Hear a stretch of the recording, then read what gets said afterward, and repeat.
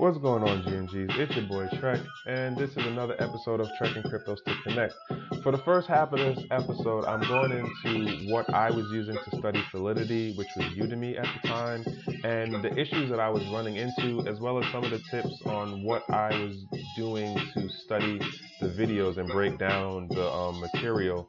I bring up IDE, which I'll have the link for in the description. It's a lot easier to deal with than trying to download and sync up with the main Ethereum blockchain. Um, and then for the second half, I have an interview with Luke Bateman. He does consulting work. He's a young gentleman who is definitely fresh and understands what's going on within the marketing scene for ICOs and blockchain-based businesses, as well as just companies that are looking to get into the space if they're already an established business. So I hope you guys enjoy. I hope you learn something, and please share, like, and do all the other positive confirmation stuff. Much appreciated. Hey, G&Gs, what's going on? I'm your boy Trek, and where am I today on this one? So it's gonna be a definitely 2-for-1 day. I did the other one, now I'm doing this one video wise and subject wise on the studying part. So it's winter time, it's cold outside, you don't got nothing else to do, try to be productive. So what do? You study, or you at least try to study, right? Or like read or something, right? So here you have it, that trying to make that move, start my studying thing going. And lo and behold, I download the, excuse me, man. I've been feeling a little bit under lately, and it's been messing with me here and there. But download the Ethereum wallet itself. And I don't know if the Hello Kitties thing, not Hello Kitties, is it Hello Kitties? The Crypto Kitties thing is really taking a toll like that still, but like it's not working the way I need it to. And the course that I'm using on Udemy, that instructor uses the Ether wallet in combination with the Solidity, and that's just like a whole issue right now. But remember what I told you in the beginning, you got to have multiple resources. So you have multiple resources. If one thing fails, you can then fill in the next thing. So there's a gentleman that I found on YouTube. Granted, I'm not a fan of patronizing.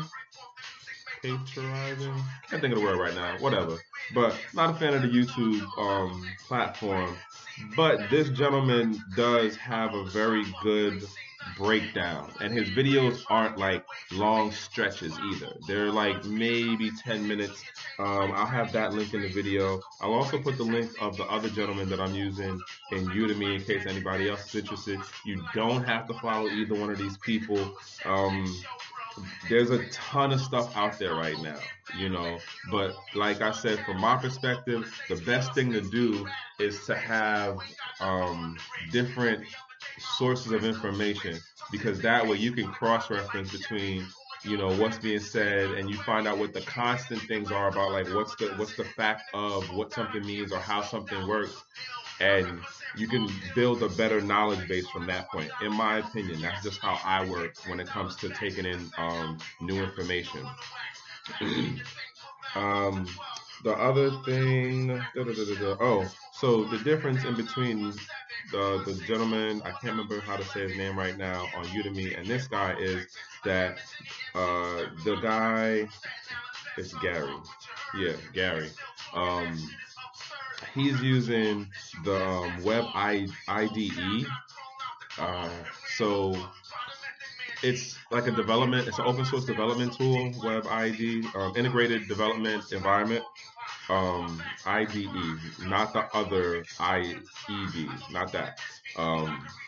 So it's an integrated development environment. It's open source, and he goes through in small chunks of breaking down the information for what you're going to start out doing, what the variable is, how you come up with, how you enter in certain definitions, within the lines and what order it has to go. And that's a big thing that I really didn't understand in starting out with the Solidity, is that you have to do you have to put in um, certain information in a certain order. Like you can't just, oh well, let me put the creator of the program at the first line, and then I'll put in what type of coin this is, and X amount of lines down, then I'll talk about like what the decimal count is for it. Like, nah, it doesn't work like that at all.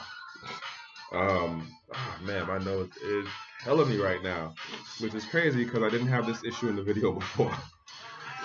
So, ah, all right. Where was I going? And watching these videos or going between the two, like I said, the the difference is the tools that they're using and how they're explaining what the steps are, what the input information is, right? And for me, what I do when it comes to studying in this way of doing the videos is watch the whole segment, and that way I'll be familiar and I'll get the timing of how he's bringing up the stuff, and then I'll go back through, have my notebook with me, right? And then I'll start taking down the notes on the things that I'm not 100% sure of, or the little cheats on what I want to remember in particular. And that way, when I go through, I know how to word it for myself, so it makes sense to me when I go back and look at it later on, and I try to execute what was shown in the video. And I don't necessarily want to go back to the video right away, but I want to try to do it off of my notes and make sure that the notes make sense to where I can execute the same thing that was done in the video. But that's just how I work when it comes to taking information in through the video. It's not like, when I have a book like this, and then I'll take my highlighter and I'll take a pen and I'll just start going through highlighting things, remind myself, look this person up, figure out what that definition or that concept means. How does it actually work with the other part that was mentioned? So video, that's how I work. And I'll do stuff like I'll draw lines all around the place. Like, I'll have little quick note sections, and there'll be like a bubble with a star next to it. And I'll draw a line to another piece of paragraph or a quick bullet point that I wrote, and how the things are connected. That's just my method. Some people are just good enough to where they can just watch the one video and boom, boom, boom, pull everything in, and then they're off and running. Especially if you've already been a programmer, then it'll come a lot more natural or / easier to you. I keep saying to y'all, this is me going through my experience, and whatever level you guys are on, it's gonna vary. So if you're at my level and you're just one of those genius people, you could just watch the video once and boom, all right, I got this. I'm already off and running. Great. I'm jealous of you. If you're somebody who's like not nowhere near not technical, like which would kind of be like behind me, then we gonna work this out and we gonna get you up to where I am, so we can get up to where that next guy is, who's like the SME in the situation. It's gonna take some time though. That's what I'll say. It's gonna take some time. It's definitely gonna take some practice. So you go through the videos, you figure out which videos you're gonna watch, you figure out what source you're gonna use to teach you how to use the program, or learn the program, I should say. And remember, you got to start setting that time out to really start actually, all right, let me type these lines out and try and execute what I saw in the video. If it doesn't work out the first time, go back, look at your notes, go back, watch the video, see what you did or didn't do, and you go from there. And then you just build the little blocks until you eventually have your wall, until you eventually have your house. Like, at least that's how it is in my mind. But yeah, this is just a quick thing I just wanted to bring up in the little issues that I'm having right now with the studying and the route I was going through Udemy because of the instructor that I had signed up with. And like I said, have multiple sources of information, because when you run into issues like this, like I could have spent the time to try to figure out what was going on um, with the Ether wallet and stuff and like the test network. But the quickest thing was, you know what, I'm gonna just switch over and just run with the IDE because it's already set up, it's open source. I don't have to do anything extra. I don't have to go into any Reddit posts. I don't have to like email the Ether people and nah. But that's just me. I'm on a timeline, you know. So that's all, man. G and G's until the next one. I know I'm kind of inconsistent with how I put these out, but like I said, I'm still learning this whole like space thing of like trying to get my studying thing, my time management between like my life and then this thing of posting out what I'm doing, and how I'm making the progress um, in this environment. Okay, so I'm gonna get better as I move along, and hopefully you guys will take the opportunity to follow this and grow with me. And together, we're gonna help expand this whole thing out. We're gonna get some good jobs. We're gonna network and meet new people, and we're gonna be good in the long run. I always tell my kids it's all about the long run. You gotta set yourself up for the long run. This is part of that for me. All right, G and G's and your boy Trek. And until the next one, y'all have a good one. All right, guys. So there you have it. That was the first half, which was me going on about what I was dealing with Udemy and Ethereum, blockchain, and learning about the IDEs. And it was definitely a different situation back then. And for what was going on, you know, it was a different thing for where I'm at right now and what I understand now. And hopefully there's something that you guys picked up if you were going down the same rabbit hole of learning Solidity, that this was somehow helpful to you. So for the second half, like I said, coming up is with Luke Bateman. Like I said, he's a consultant, young gentleman, really quick on it. And I hope you guys enjoy this conversation we have. I mean, I know I definitely learned a couple of things from him. So hopefully you guys will too. Hey, what's going on, G and G's? This is Trek, and I am here with Luke Bateman.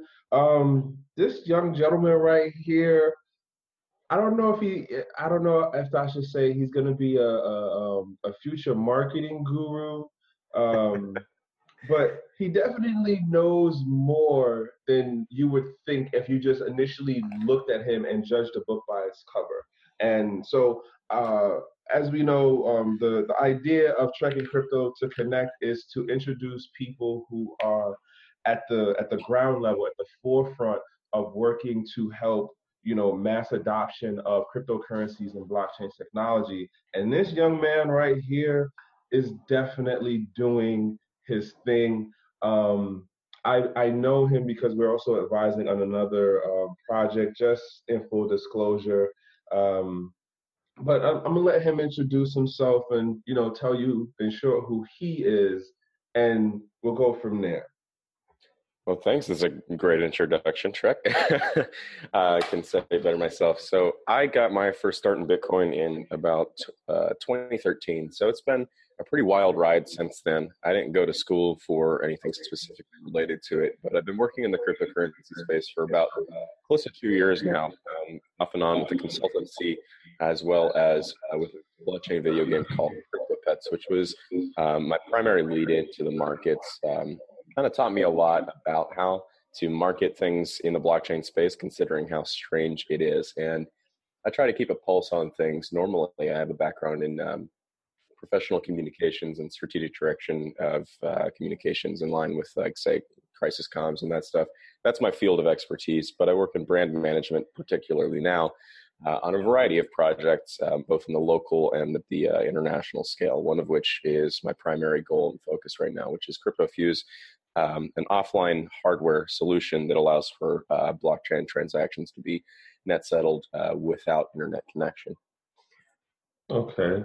Well, you know what? We can get into that on another side conversation or further down the road, because that sounds interesting on the and you know, I'm more into the technical stuff. But all right, so you know, talked about what got you in the cryptos. You talked about what got you to really put your foot in the door back when in 2013, there weren't too many people talking about, hey, I can help you market your platform.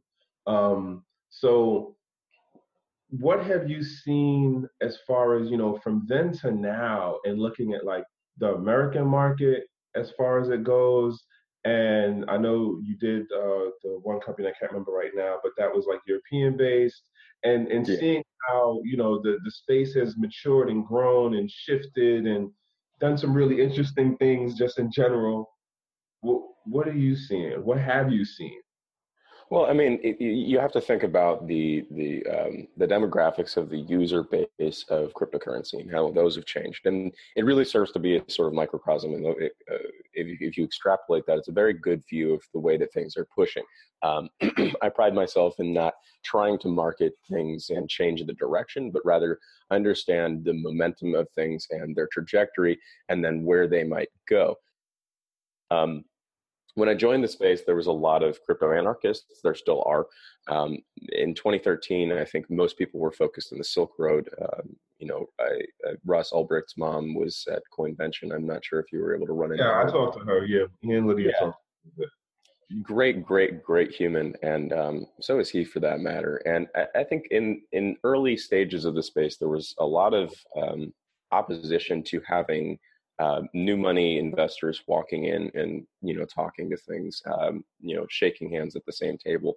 I think everyone sort of joined the space because they were expecting this to be the next iteration of currency, and also they wanted a stake in something that was going to be non-governmental focused, the freedom of which is something that is still felt today. That has changed in so many iterations since that point. I think that there's been sort of a wild ride. No, 2013 is not early in the space. That is about mid-pack for the second wave, I would say.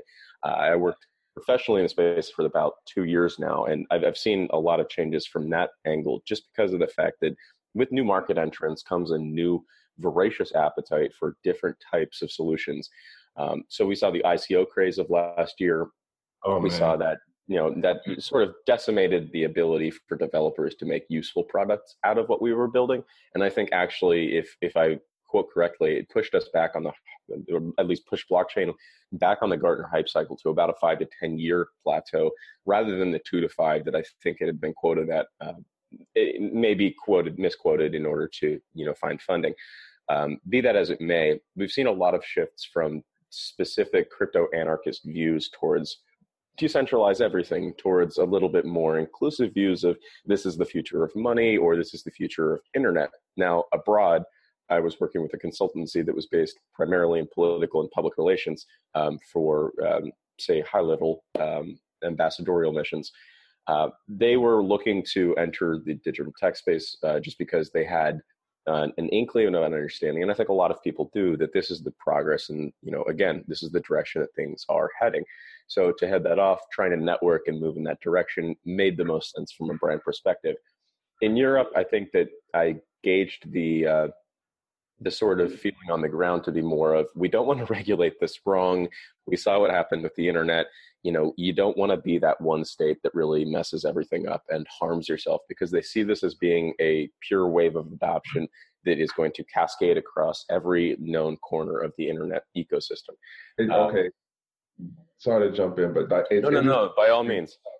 So I just did a piece about that where it's like when you look at the landscape now, I really say 2018 has been like the year of regulators, because it's not a matter of every country has taken a legal, step, but between the major countries and then the countries that you've never even heard of, like Liechtenstein, Lithuania, Kurdistan, like, and countries I know of just because I'm more geographically inclined from the military aspect, but just to realize like how many different countries, like Colombia, their new president person is saying, if you're a tech company, if you're blockchain, you're crypto based, come here.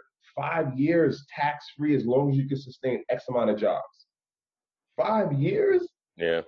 Like that's a really big incentive right there as far as what your overhead would be, aside from paying, the people to work, but being able to not have to deal with the taxes. Come on. And like he's looking at it to be like, we want to be the tech hub for Central, sorry, South America. But then even what's the dude's name? The Royal Prince also of I'm not familiar. it's the country is double landlocked. It's like the population isn't even the size of Brooklyn, New York, and the amount of money moving through that country, and then they're in this really interesting like legal stance where they're not a part of the European Union, but they're part of the European like economic something, so they can still have their banks actually hold like um they can people can go through their banks to actually buy cryptocurrencies. Like Wow. exactly. So like I'm saying, like this year has definitely been the regulators like year. And it's gonna be interesting to see like when we get, 3, 5 years down the road and we look back and it's like, all right, like when was that moment? In my opinion, 2018 was that moment. Some things I'm liking, some things I'm just like, all right, I'm not gonna say this is a bad idea, but I guess we're just gonna wait and see how this plays out, and then you'll learn from there. That's kind of how I've been looking at it. Like I'm real Andrasian, and when I say Andrasian, that means I take the Andreas Antonopoulos approach to the space, where it's I can't tell you exactly how to use this stuff or what you should do with the technology and what your use cases should be or how they should be framed. Um, I go with the technology is going to be able to be used as people see fit once it gets outside of the manufacturer or the developer's control. It's open source technology. It's a permissionless cultural environment. Like, what did you think was going to happen? That's my approach, and it is a very hard stance to continually hold to as my conviction for what I see going on in the space at times. But that's just me. So, you know, Yeah. um, I want to jump back one. So you said what you got into in the space, but like, what did you actually do? Like, did you go to the meetups? Did you just jump on forums?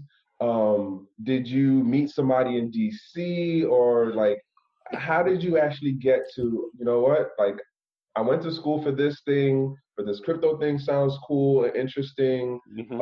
Hey, can you give me a job?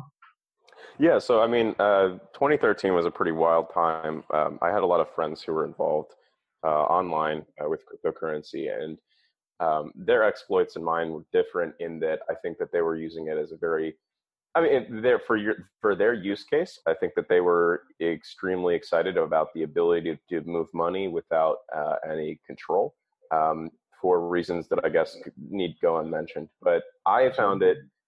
They turned me onto it, and I was like, "What is this Bitcoin thing?" And I think everyone in the space has like this moment of realization, this sort of like enlightenment moment where they're just like, "Oh, you can do that with this," and this all like falls together, and no one's really telling you what you can't do yet. Like it seems almost endless. So um, Mhm. I fell down the rabbit hole with that sort of stuff. And at the time, it seemed a little bit more towards a currency online than anything else. And it made a lot of sense to me. I mean, I didn't really think about the investment potential until I started dabbling in Ethereum 2 years later, 3 years later. And, it really started to clarify for me what was actually possible with these technologies. So I guess you can say my rabbit hole moment happened in stages, but very early on, I was a believer in the tech, and it was something that I'd found to be very near and dear to my heart because I saw it also as a democratizing factor of younger generations to be able to communicate with older generations across a level playing field of shared interest. So I still stick to that. I think that I've met some of the most fantastic people in my life to this day, and I think that we all sort of share that appreciation for this tech, making us all younger in a sense because of the limitless possibility or pseudo limitless possibility as it is marketed. But Mhm. getting into Bitcoin, I think I made my first transactions between a blockchain wallet, differentiating between what a blockchain was, what a Bitcoin was, what the Bitcoin blockchain was, and what the company out of Germany called Blockchain, who supplies mobile wallets, is, which I think is, I guess the equivalent of a car manufacturer called Automobile Co. or something like that. But the learning curve was steep, and I think that anyone from that time period can really say that. And this is only like a few short years ago, so really in a few blinks for most generations. But the learning curve was steep then, and I think that it is still steep now. I remember, PGP signed messages before people were able to use, apps like Signal very easily. And it became apparent that this was the direction things were moving in, and I wanted to do whatever I could to support that. Now, back then, it was still laughable. Whatever the Silk Road did for this space, I think, was a positive net. I think that a lot of people in this area of the tech space would not have jobs if not for Ross. So I think that we do have to thank that, going forward. But at the same time, you have to understand that it really has been a challenge. I think breaking out of the momentum of the Silk Road took until mid 2017, really, when people started to wake up to what was actually usable with Bitcoin and what was actually, a capability. Before that, it was just, it's that drug money. You buy drugs online, and that is a major use case. But that PRC, fiat, like fiat currency is most used for drug transactions, actually. So your blood money is a bit different. I get into that debate all the time with people. I'm sure you do. It amazes me. And then look what the Wall Street Journal did to Shapeshift in that piece they did, where it's like, oh well, you had $9 billion laundered to your. It's like, wait, how'd y'all even get this number? What? Did you not see what HSBC did? Did you not see what like Bank of America and Wells Fargo did in the last 2 years? Get out of here. Like, come on now, man. Like, it definitely gets the blood boiling when people start coming at me with those, like, oh, you mean that stuff? You mean the stuff the drug people? Really? Really? CNN told you it was drug money, and then all of a sudden your money has nothing to do with drugs? Well, our money, because like we all use the USD. Mm-hmm. Yeah, so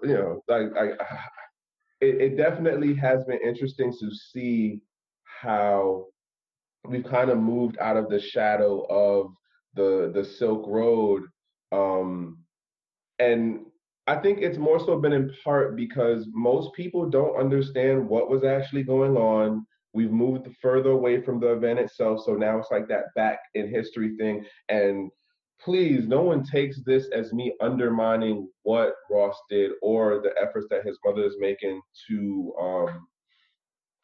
argue about how the trial has been going. Like, I see them. I'm sympathetic to both movements, right? Just to be clear on that. But I also understand that for where the space is or how the space is expanding now, that is just going to be one of the notches or one of the blips on the history of the overall. It's not the end all be all of the technology that Ross brought to the public, or the case that is being related to the space in regards to how people can use the technology. Those are just going to be notches on this, timeline as we now have it, that the cat's out the bag, the technology is here. The pioneers, the innovators, the free thinkers are looking at it and looking to figure out how to integrate it and utilize it. And guess what? So are the legacy platforms and the more money conscious, aka greedy folks. Like, it is what it is. Once again, it goes to, it's a permissionless technology. I can't tell you exactly how to use it, so the space is kind of open for everybody, right? Yeah. All right. So this is one thing that gets me about how this format works, and I got two more questions for you. Mm-hmm. So, what is it? Group. Looking at the space going forward, how are you seeing, what things are you seeing as far as like any relative predictions? And I'm not saying price talk predictions. No price talk predictions. Just good, because I won't give those. use case technology stuff.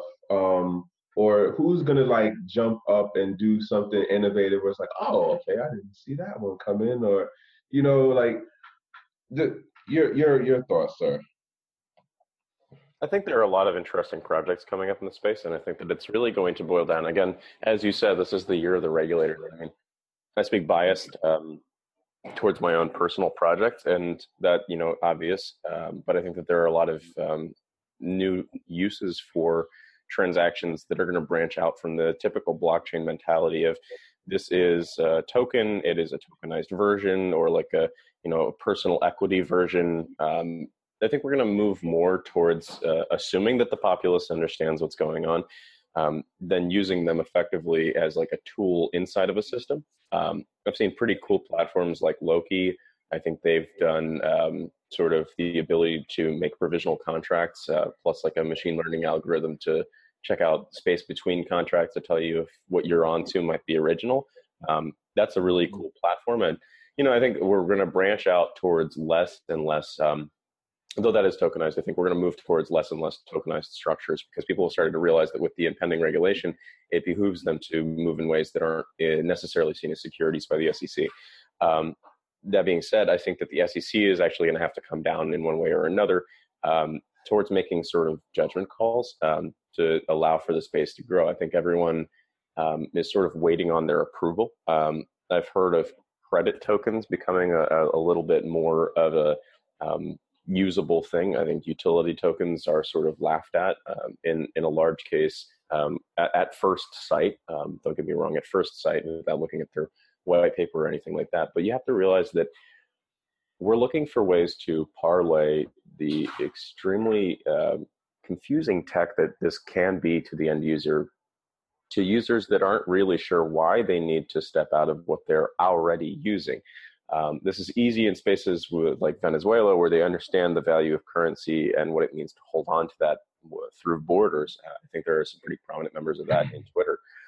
But I think that for the end user in America, breaching that subject is sort of like telling them why they need to use end-to-end encryption. Then, which is always met with a sort of, I don't do anything wrong. Why should I have to use this? What do I have to fear?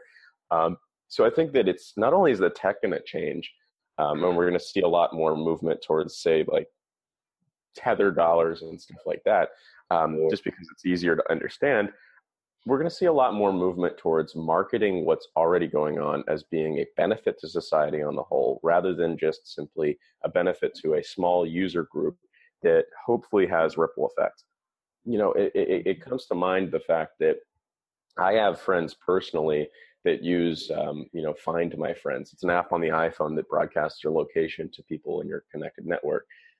I personally think that's an egregious step in the wrong direction. I think it's a terrible breach of privacy, but it's not something that really phases them, and they're a little bit younger than me. So I think that, as much as we might be fighting against certain things, we have to realize that our ethos might run incongruent to what is actually occurring.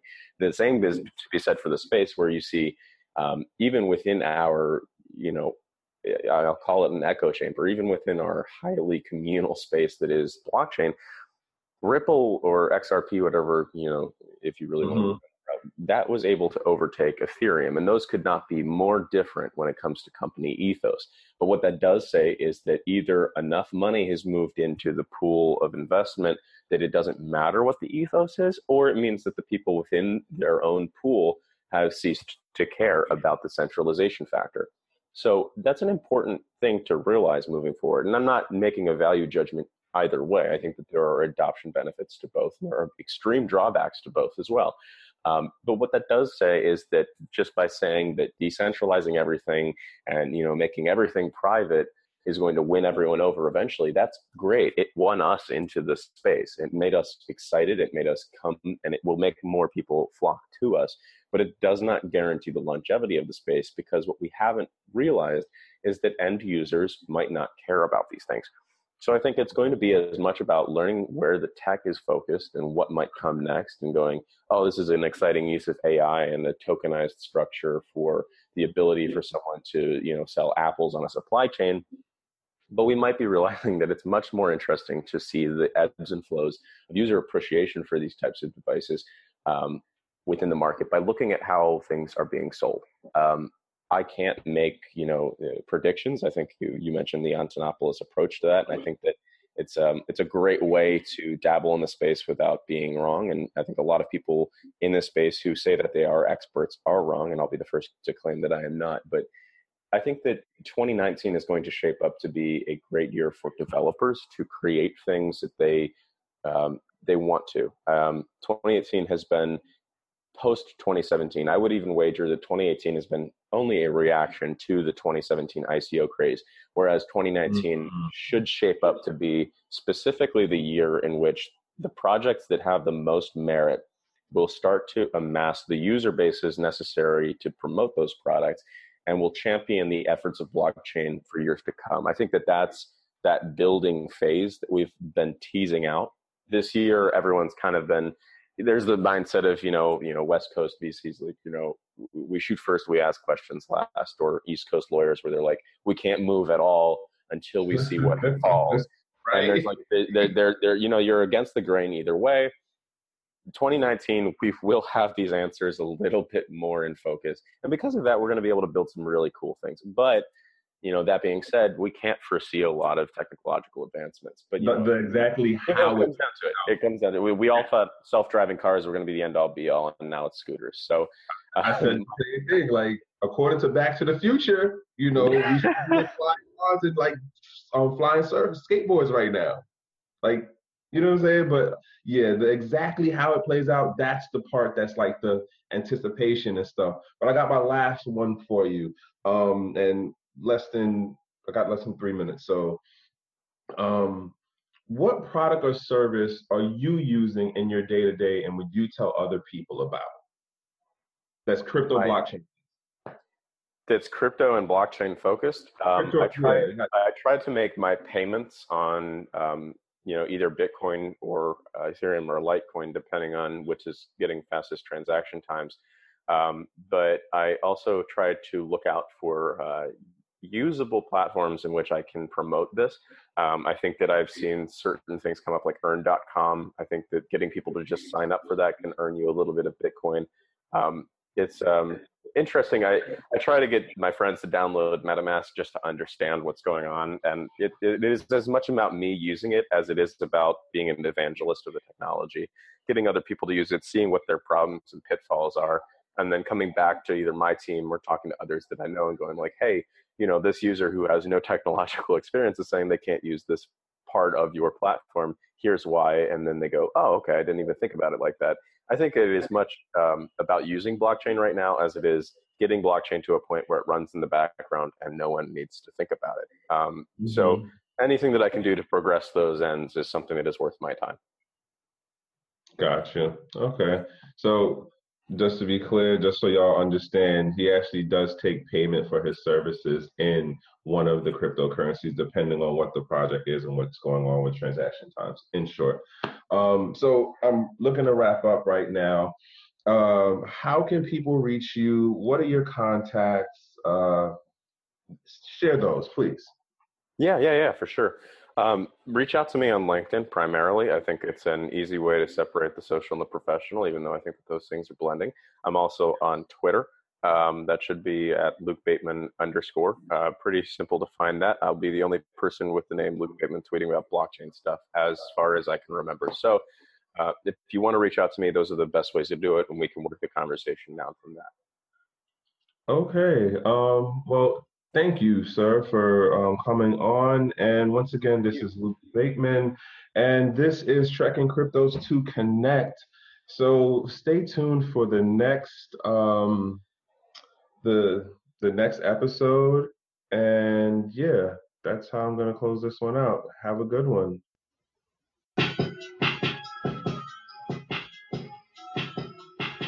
All right, GNG, so that's it. That's the whole episode right there. And yeah, like I said, it was going on about what I was dealing with studying at the time for the Solidity. And then the second half was talking with Luke Bateman. I hope you guys picked up on something inspired you, something made you think, or better yet, you got the realization of what I'm trying to promote with the Trekking Cryptos to Connect, that You don't have to be a technical person. You don't have to be a money bag to help, mass adoption happen, to help people understand the technology or to even use the technology. And that's just what I'm going to keep beating in as far as the message for what I'm trying to promote, what I'm trying to get people to understand. And I'm going to continue to bring on more guests like Luke, who exemplify that mission that I have, that I feel that I have anyhow. Nonetheless, if you got any questions, if you want to know anything, you can reach out to me on Instagram at Trekking Cryptos. That's TREKKEN. It's not ING. And you can also find me on Twitter at Smart Trekking, which is the same thing, TREKKEN, not ING. And till the next episode, G&Gs, I hope you guys learn something, you get inspired, and you go out and learn something new about cryptos. Other than that, have a good one, y'all.